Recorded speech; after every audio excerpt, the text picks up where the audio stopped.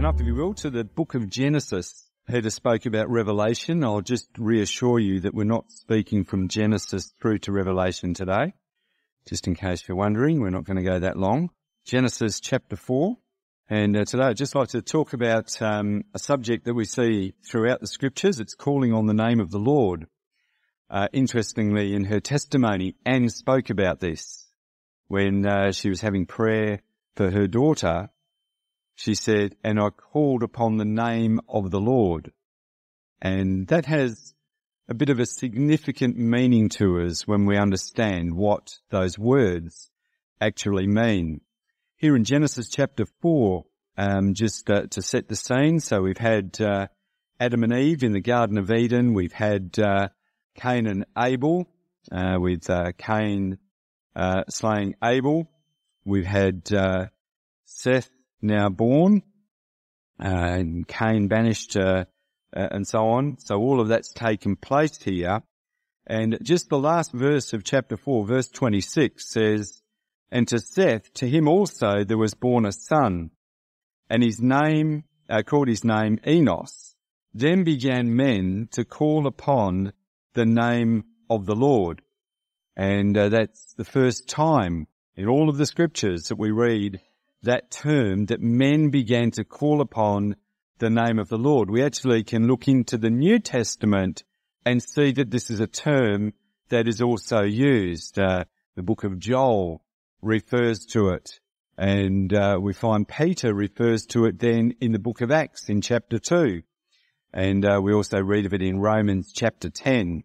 Whoever shall call upon the name of the Lord shall be saved. But a lot of people think about that in a very general term, but the Lord is being very, very specific in the words that are being used for us, and that's what we want to understand a little bit more today. I guess the first point to bring out is that we can turn here to the book of Genesis, in the very early chapters of Genesis here, where God started to establish a relationship with mankind. And he's always wanted that relationship with mankind. But of course, it's on God's terms and in God's way. It's not in our own. And so we find that as Adam and Eve had this relationship with God talking to them, as we can read there in the cool of the day and so on, that there was this conversation ongoing between Adam and the Lord, and there was this relationship that was being established there, and that was broken, as we know, as it took place. I don't particularly want to dwell on those things. And as we see also with Cain rising up and killing his brother, and then the punishment that came upon him. But Seth is the one then that comes along, and as we read here, Enos is born to him. The words are not without significance. No name in the Bible particularly. There are some that maybe just have little bearing on the individual so much. But when we read here, Seth actually means, from memory, replacement or something to that effect. And then Enos is named here, and his name just simply means mortal man. Mortal man. And mortal man realizes he's mortal. He's weak in ourselves. Now, as we look at ourselves, we know that we have a certain lifespan here on earth. We can achieve great things while we're here, but we're always living with this end point in mind. Death is coming. There is a time at which we will all eventually die. However young we are today, that day is always going to be something that marks the end of this existence in this life. There is that subject to mortality that we all face. And as we read in the verse here, men began to call upon the name of the Lord. Now that word there, Lord, you might notice in your Bible, it is capitalized. Is that the same in everyone's Bible that you're looking at here? And it's not actually a word as we know. It's just 4 letters. The letters are Y, H, W, H. Vowels are added to it. And as vowels are added, then names are created, if you like.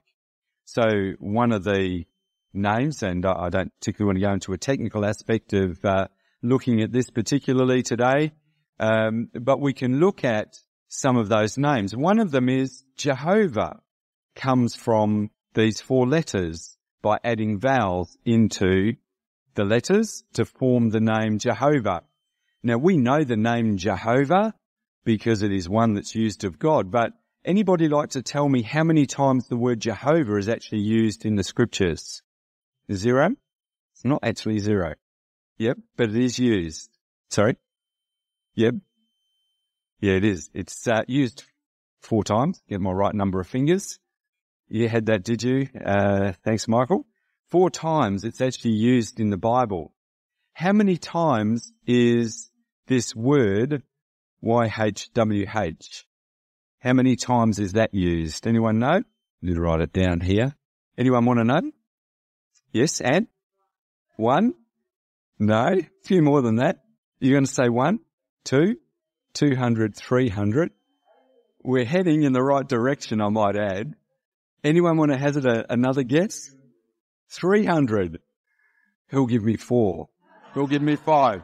I did write it down here, 6,828 times. I don't know whether that surprises you, but as we read through, and by the way, it's limited to the Old Testament. It's not a word that we find in the New Testament. We'll look at that a little bit later. So when we look at this word, it is one that is repeated time and time and time again through the scriptures. Turn to the book of Genesis still, chapter 12 this time, and we'll just start here in verse 1, story of Abram before he becomes Abraham.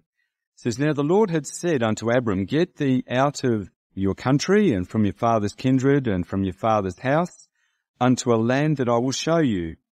And I'll make of you a great nation, and I will bless you and make your name great, and you shall be a blessing. And I'll bless them that bless you and curse him that curses you, and in you shall all the families of the earth be blessed.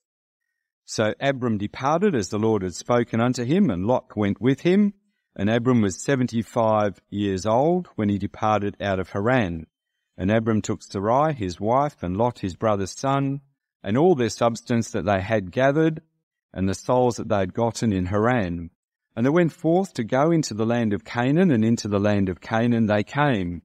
And Abram passed through the land unto the place of Sichem, unto the plain of Moreh, and the Canaanite was then in the land. And the Lord appeared unto Abram, and said, Unto thy seed will I give this land, and there builded he an altar unto the Lord, who appeared unto him. And he removed from thence unto a mountain on the east of Bethel, and pitched his tent, having Bethel on the west and Hai on the east. And there he builded an altar unto the Lord, and called upon the name of the Lord." And so we see a repeat of this statement as we read back in Genesis chapter 4, verse 26, where in this case, Abram starts to call upon the name of the Lord. Now, perhaps the picture is important to portray here that what's taking place. So Abram is called by God. Now, Abram's living in a completely different part of the world. From memory, excuse me, it's around 900 kilometres or so away where he is living. So he's told, you need to leave this place. I need you to transfer, and I want you to live in a completely different area. It's called Canaan. Go there because I've told you to. Now, I don't know about you, but if somebody told me to do that, I'd be thinking, what's it like? What's the climate? Will I like it? Will I be able to build a house or buy a house? Will I be able to survive? Can I get food? And all these questions would be going through your mind. And so I'm sure that all of this happened for Abram, but he knew that God had called him and told him what to do. And so here we read that he begins to call upon the name of the Lord. I need some help here. Where do I find help? Who's going to guide me? Who's going to assist me when I get there if there's enemy that don't like me being here and they're going to fight against me? And all of these things would have been there in his mind. So what does he do? He calls upon the name of the Lord. He asks for help from God. And if you like, from right in the very beginning of the Bible, this is a process we see that takes place throughout the scriptures and ultimately into our modern life today. And talking about this a little bit more as we go. Turn up to the next book, the book of Exodus, chapter 3. Exodus chapter 3. Now, time has moved on to the story that we're reading. So Abram, his name is changed to Abraham, Sarai to Sarah. They have Isaac as a son. Isaac has another son called Jacob. Jacob, his name is changed to Israel. He has 12 sons. They sell one of those sons into slavery, who then eventually we see Joseph comes across to Egypt providentially for the nation that was to become Israel, and that they're made a slave nation inside Egypt. So within Egypt now, and Moses is called out by God to be the one to lead the children of Israel out of Egypt back into the land of Canaan, where Abraham initially had that promise given to him. There's so much more in that passage, by the way, in chapter 12. We don't have time to go through it all. Here in Exodus chapter 3, Moses is now called by God. And as we read here, he has doubt about, what am I meant to be doing here? And so God encourages him. And we read of this in verse 11. Moses said unto God, who am I that I should go unto Pharaoh, and that I should bring forth the children of Israel out of Egypt? And he said, certainly I'll be with you, and this shall be the token unto you that I have sent you. When you have brought forth the people out of Egypt, you shall serve God upon this mountain. Now, being a logical person, I'm sure Moses heard all of that and said, yeah, I get that bit. That's what you want me to do afterwards. But how do I do the bit in between? That is, leading the children of Israel out of Egypt. Now, the Egyptians, they've got a big army, and they're not going to easily give away their slaves to leave. I'm sure all of that went through his head. In verse 13, Moses said unto God, behold, when I come unto the children of Israel and say unto them, the God of your fathers has sent me unto you, and they shall say to me, what is his name? What shall I say unto them? And God said unto Moses, I am that I am. And he said, thus shall you say unto the children of Israel, I am has sent you. And I can just imagine Moses being utterly confused at these words. So you want me to go there, and you want me to say some person, God, who says his name's I am, has sent me. And that's going to make all the difference. I don't know about you, but as I hear those words, I'm maybe not convinced. I'm sure Moses wasn't. We know he wasn't. In verse 15, God said moreover unto Moses, thus shall you say unto the children of Israel, the Lord God of your fathers, the God of Abraham, and the God of Isaac, and the God of Jacob, has sent me unto you. This is my name forever, and this is my memorial unto all generations. And now we're giving a little bit more of an information, or a bit more information here, on which Moses, no doubt, had something to work with. He was speaking, of course, of what the children of Israel, what they would say unto him. Why would they want to follow me out of Egypt?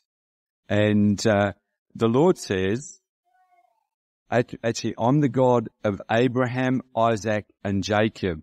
I'm the same God that was with them, that ultimately blessed them, fulfilled my promises to them, and as a result, they are the descendants of Abraham, Isaac, and Jacob. And this is my name forever. He says, this is my memorial unto all generations. What is meant by that? God is a God who keeps his promises.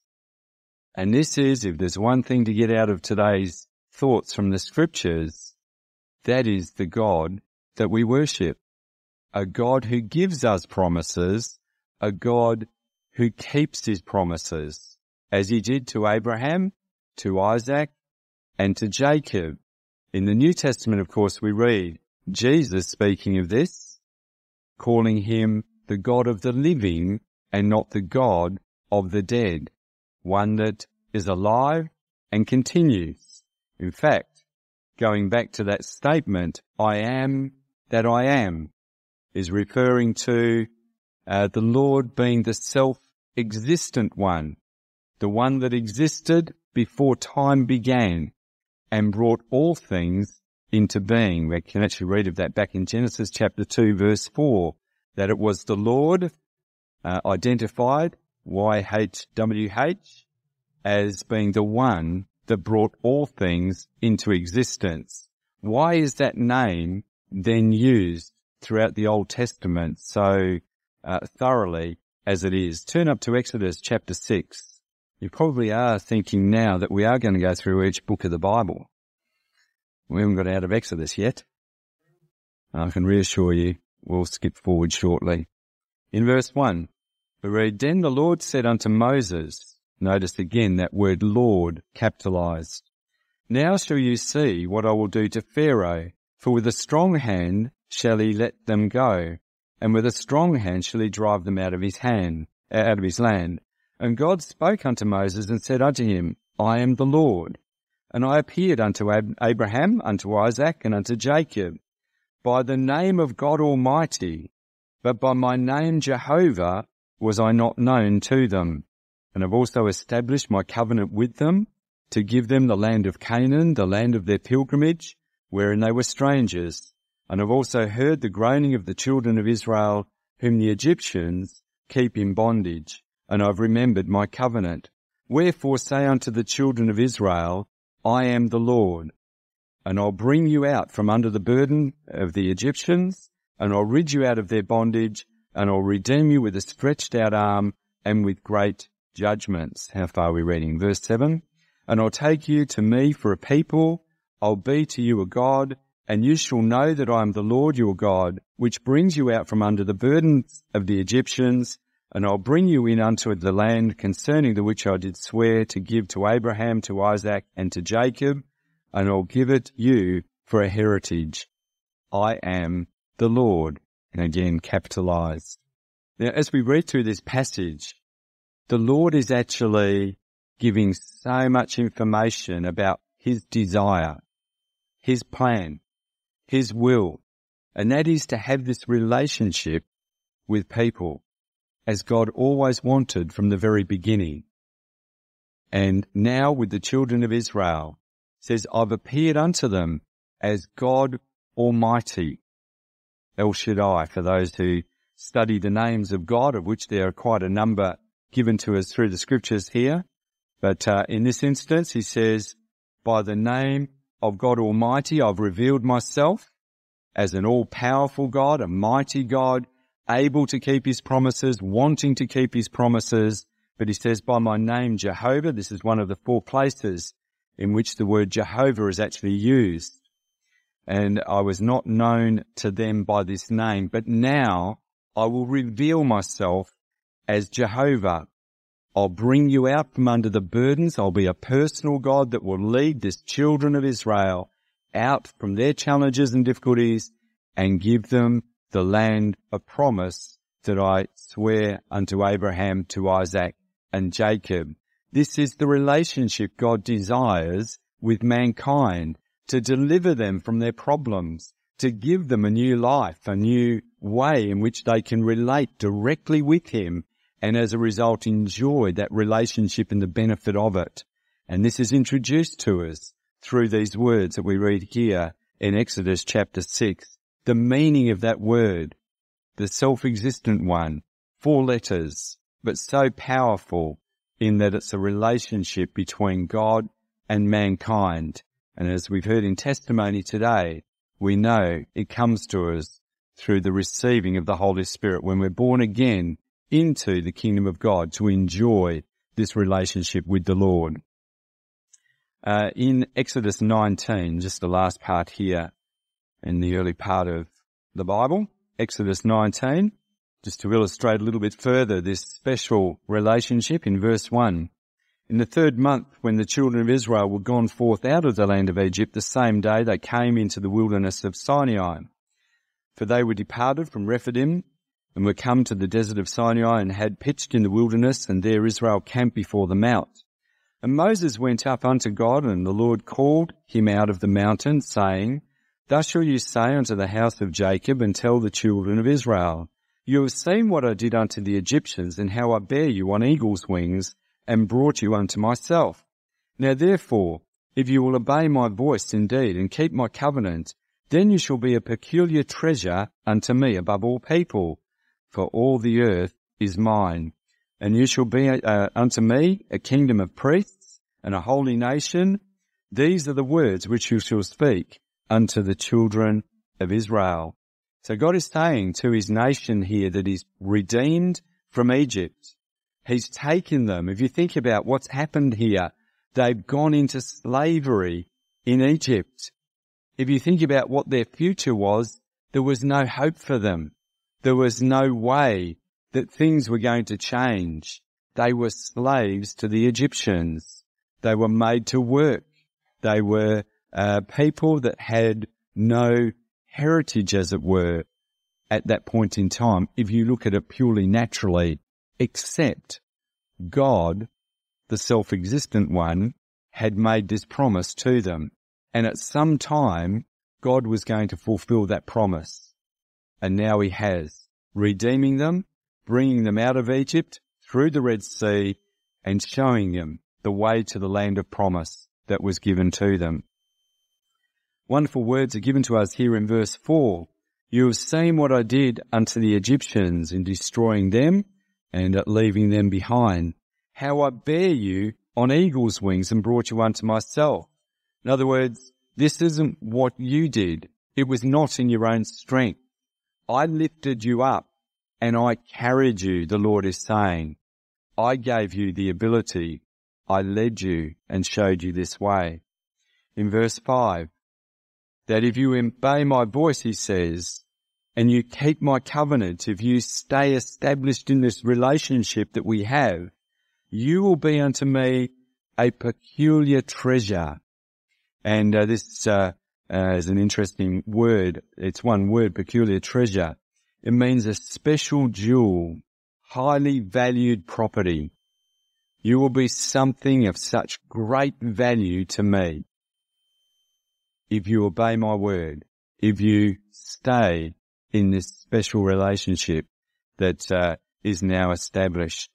And so that was the calling of Israel. Sadly, we know that they weren't able to uphold their side of it. They fell into idolatry, and ultimately they broke that covenant relationship with God. Very sad story, but then it paved way, of course, for salvation through Jesus Christ, as we read in the New Testament. Turn up to the book of Psalms. I just want to look at one verse here that's made a lot of by one particular church. Psalm 83.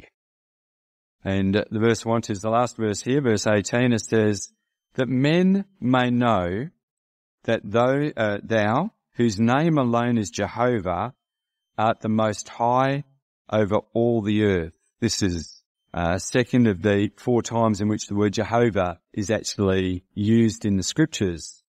And for those familiar, and church calling themselves the Jehovah's Witnesses, take this verse and they name their church after this. And as a result, they've gone right through the whole of the Bible and changed everywhere where the word Lord is used or the name of God to Jehovah. Because they say this verse means God's name alone is Jehovah. It's actually not what this verse is saying, and I'll read it to you from another translation in the Bible, or of the Bible. says, then they will learn that you alone are called the Lord, that you alone are the Most High, supreme over all the earth. And that's the important point that has been brought to us here, that there's only one God entitled to be called Jehovah, the self-existent one, the one that was there in the beginning and the one that will be there at the end, the Alpha and Omega, if you like, this is the Lord God that is being referred to here, and the importance of this verse as it's brought to us. Turn to 1 Kings chapter 18, back a little bit here.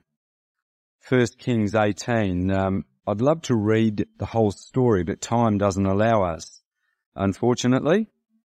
So you might like to read the chapter at your leisure, but we read about Israel in a time in which Ahab is reigning as king. For those who know their Bible, first thing you'll know is that Ahab was not a good king. He had a wife. Who knows his wife's name? Jezebel, very good. And Jezebel was not such a good lady either, as it turned out. And they worshipped Baal. Baal is another name that means Lord, out of interest, but completely different to the Lord God. It was a god of other nations that Israel adopted the worship of. And of course this offended the true and living God, who was in a covenant relationship with Israel. So it led to problems for the nation of Israel. So Ahab meets with Elijah, and he sought to kill Elijah. And Elijah didn't want to go near Ahab until such a time as the Lord said, it's okay, I will look after you. And we read in verse 17, and it came to pass when Ahab saw Elijah, that Ahab said unto him, are you he that troubles Israel? And he answered, I have not troubled Israel, but you and your father's house, in that you have forsaken the commandments of the Lord, and you have followed Baalim. And Baal, the Lord, are the Lord. And in verse 19, Elijah continues here, and he says, the prophet of the Lord, now therefore send and gather to me all Israel unto Mount Carmel, and the prophets of Baal 450, and the prophets of the groves 400, which eat at Jezebel's table. So altogether 950 prophets are told to gather together, and a challenge is said in verse 21. Here's the challenge. Elijah came unto all the people and said, how long halt you between two opinions? If the Lord be God, follow him. But if Baal, then follow him. And the people answered him, not a word. Now you might notice here again, the word Lord is capitalized. Again, it's a contrast that's been given between the Lord and, in this case, Baal.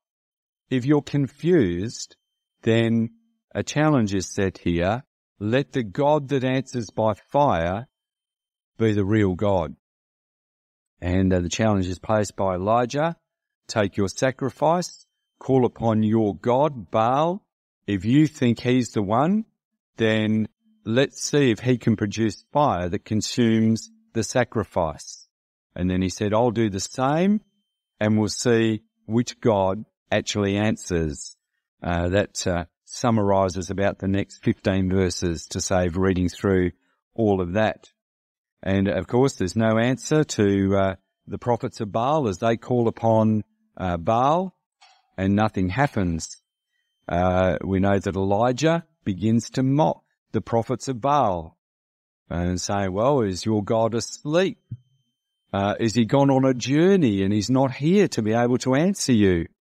And all these things. And then Elijah eventually takes a bullock, cuts it up, places it on the altar, pours water over it 3 times so that there can be no sense of, well, this is just an accident that happened somehow.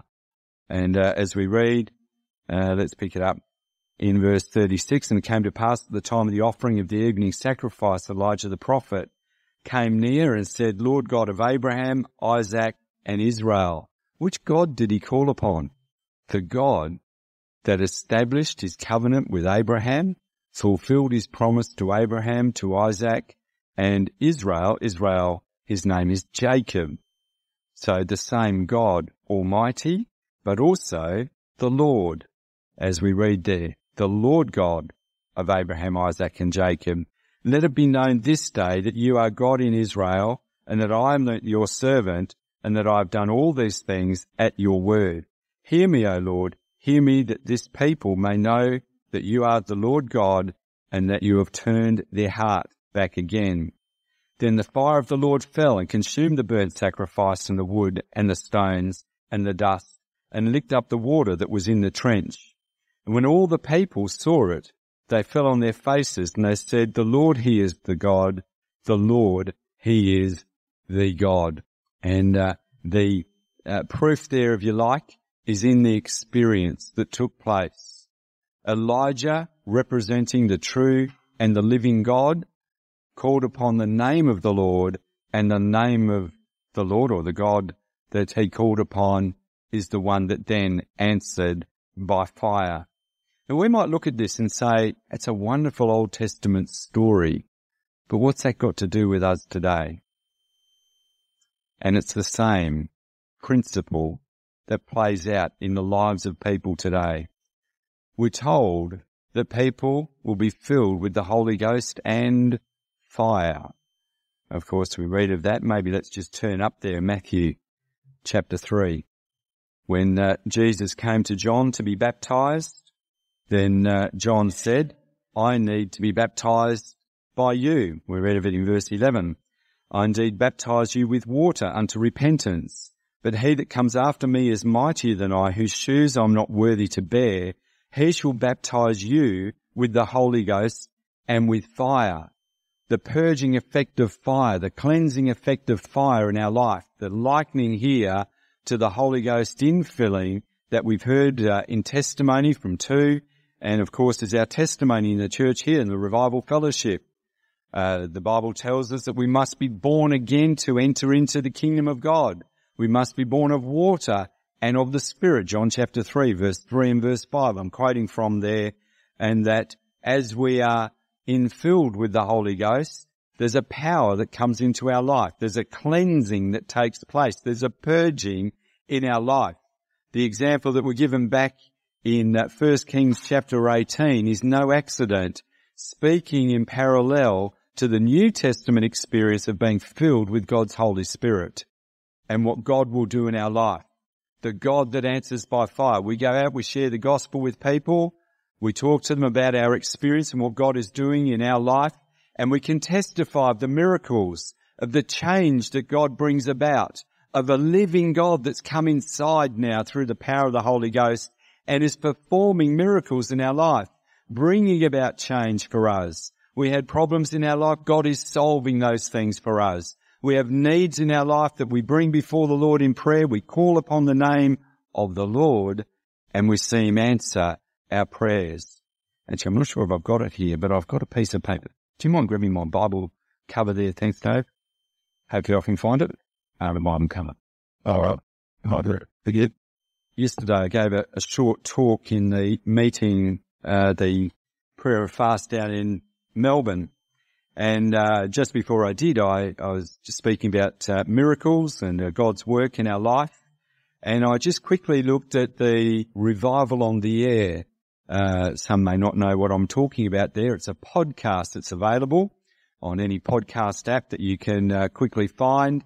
And it's testimonies of people and the work of God in their lives. And I just jotted down some of the miracles that it speaks about, or people speak about and share as they've been filled with the Holy Spirit and the fire of God changing their lives. And here's a list of them, just some of them, that is. Depression being completely healed. Post-traumatic stress disorder completely healed. Deep vein thrombosis completely healed. Cancerous melanoma, that growth on, what's his name's head? Noel, that's right.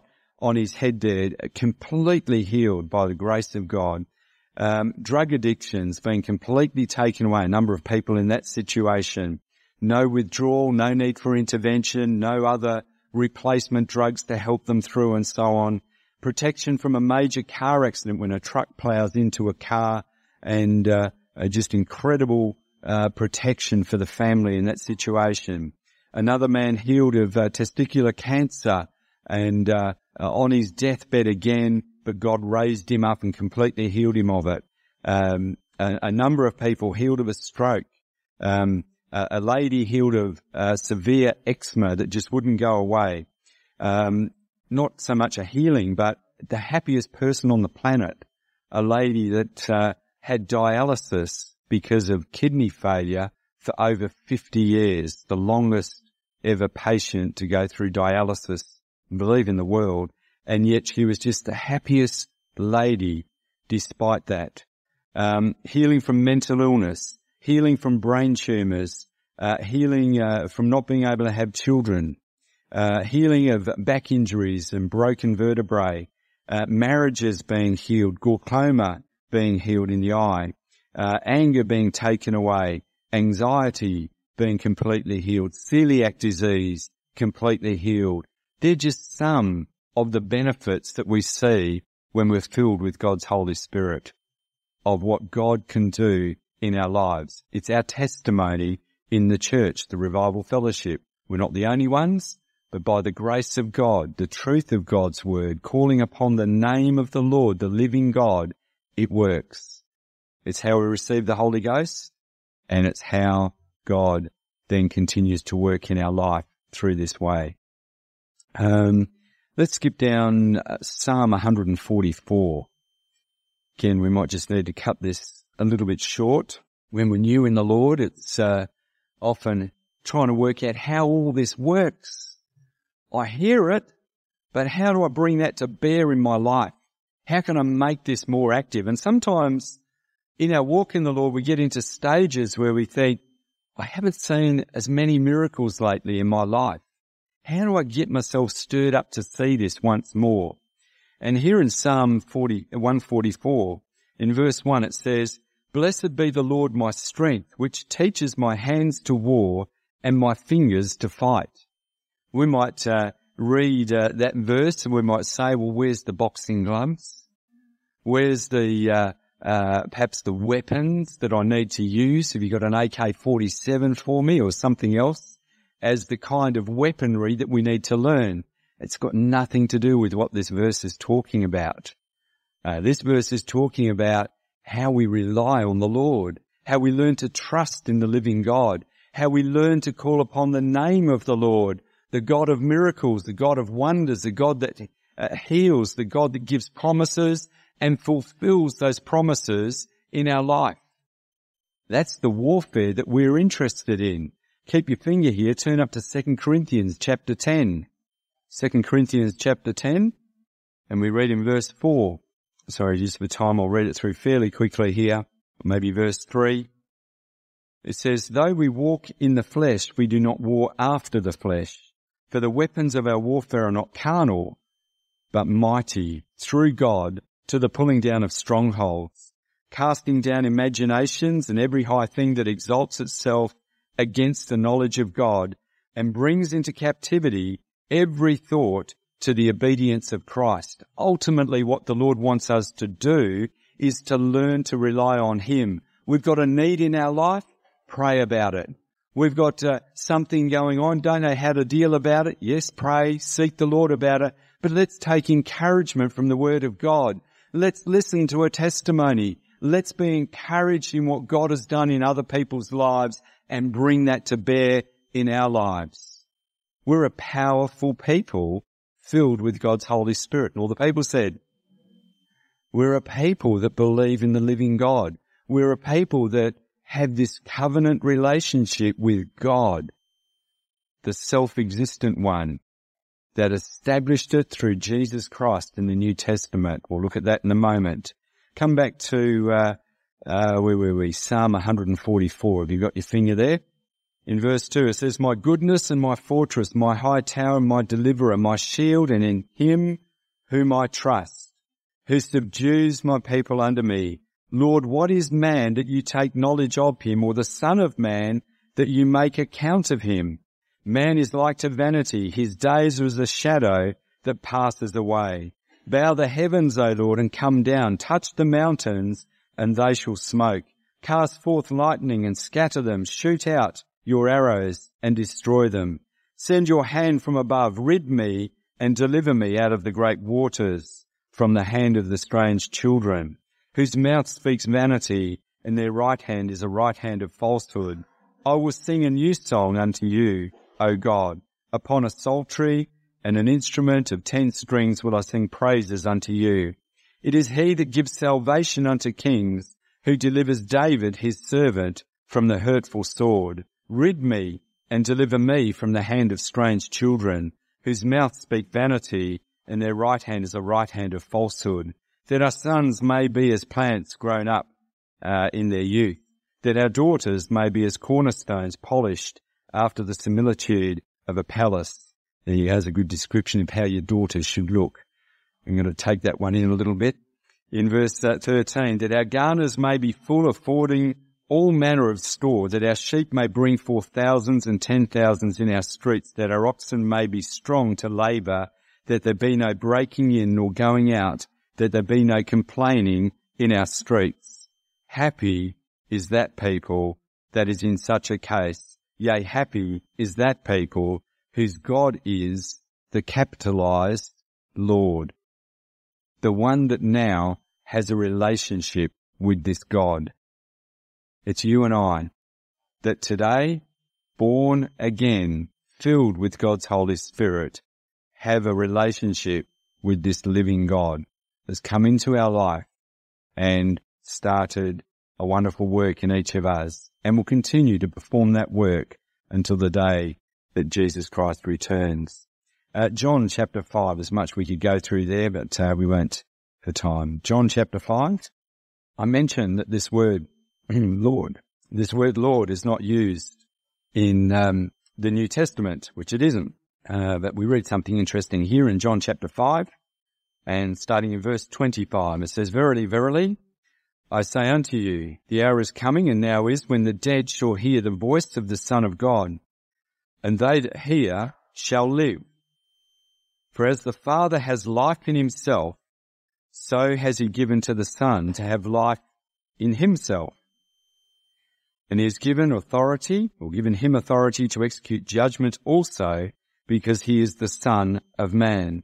Marvel not at this, for the hour is coming in the which all that are in the graves shall hear his voice, and shall come forth, they that have done good, unto the resurrection of life, and they that have done evil, unto the resurrection of damnation. And Jesus here is speaking, of course, and he's speaking about judgment to come, and how all of us must stand before the judgment seat of God. We read of that in Hebrews chapter 9, verse 27 also. It's every single man on this earth is going to face that judgment at some point in their life. Some to everlasting life, as it says, some to judgment. Here in verse 26, I think it is, and 27, I just want to read those two verses to you from the Amplified Bible. It says, For just as the Father has life in himself and is self-existent, even so he is given to the Son to have life in himself and to be self-existent. So Jesus Christ is the self-existent one today. And he has given him authority to execute judgment, because he is a Son of Man, sinless humanity, qualifying him to sit in judgment over mankind. So Jesus Christ, if you like, took the place of God in the relationship that he has with people today through the Holy Ghost that has been sent back. Jesus Christ is the one that makes the way available for us to have this relationship with the Lord God as we enjoy today. Turn to Acts chapter 2. Last scriptures here, Acts chapter 2, and starting in verse 33. So this is the day of Pentecost, continuation of the day in which maybe just for time it was mentioned twice by Dallas earlier on. by Peter in sharing his testimony. In verse 4, I should just read there, it says, they were all filled with the Holy Ghost and began to speak with other tongues as the Spirit gave them utterance. That's where Peter was quoting from his own experience, as God filled him with the Holy Ghost. This caused quite a stir in Jerusalem, as we can read in the verses that follow here. Peter stands up, he explains the events that have taken place, and then in verse 33, he says, therefore, being by the right hand of God exalted, and having received of the Father the promise of the Holy Ghost, he has shed forth this, which you now see and hear, as he refers back to the outpouring of the Holy Ghost. 120 people sitting in an upper room, all praying together for about 7 days. The Holy Ghost is poured out. They all begin to speak in tongues. As I say, there's quite a stir there. Peter's explaining what's taken place, and he says, this, how does he describe it? This is the promise of the Holy Ghost. He has shed forth this which you now see and hear. In verse 34, for David is not ascended into the heavens, but he said, he saith himself, the Lord said unto my Lord, sit thou on my right hand until I make your foes your footstool. Therefore let all the house of Israel know assuredly that God has made this same Jesus, whom you have crucified, both Lord and Christ. And the word used there is different. The word Lord, it's the New Testament version of the word, but you might just take it as saying, he is the Lord that was spoken of back in the Old Testament, the one that desires a covenant relationship with his people. He's also the Christ, the anointed Saviour of the world that came to lay down his life to make a way possible that we could have a relationship with God through Jesus Christ, and then the infilling of the Holy Spirit. In verse 37, now when they heard this, they were pricked in their heart and said unto Peter and to the rest of the apostles, men and brethren, what shall we do? And Peter said unto them, repent and be baptized, every one of you, in the name of Jesus Christ for the remission of sins, and you shall receive the gift of the Holy Ghost. For the promise is unto you and to your children, to all that are far off, even as many as the Lord our God shall call. It's a promise that extends to this day. Nothing has changed from these words that we're reading here. It's not an experience, as some would say, that died out with the early disciples or apostles. It's not something that ended at the end of the 1st century AD. It's not something that has been lost over time, or it wasn't something that was just meant to share the gospel for those few early years of the church or anything like that. As we read here, the promise is to you, to your children, to all that are far off, whether that's further afield or whether it's in time, even as many as the Lord our God shall call. And in verse 40, with many other words did he testify and exhort, saying, save yourselves from this untoward generation. Here's the escape route that's given to us. Here's the way to get out of this life into eternal life. That is, be born again. Get baptized, receive the gift of the Holy Spirit, you'll speak in tongues, and you'll have this relationship with the Lord God of the Bible. And all the people said, amen.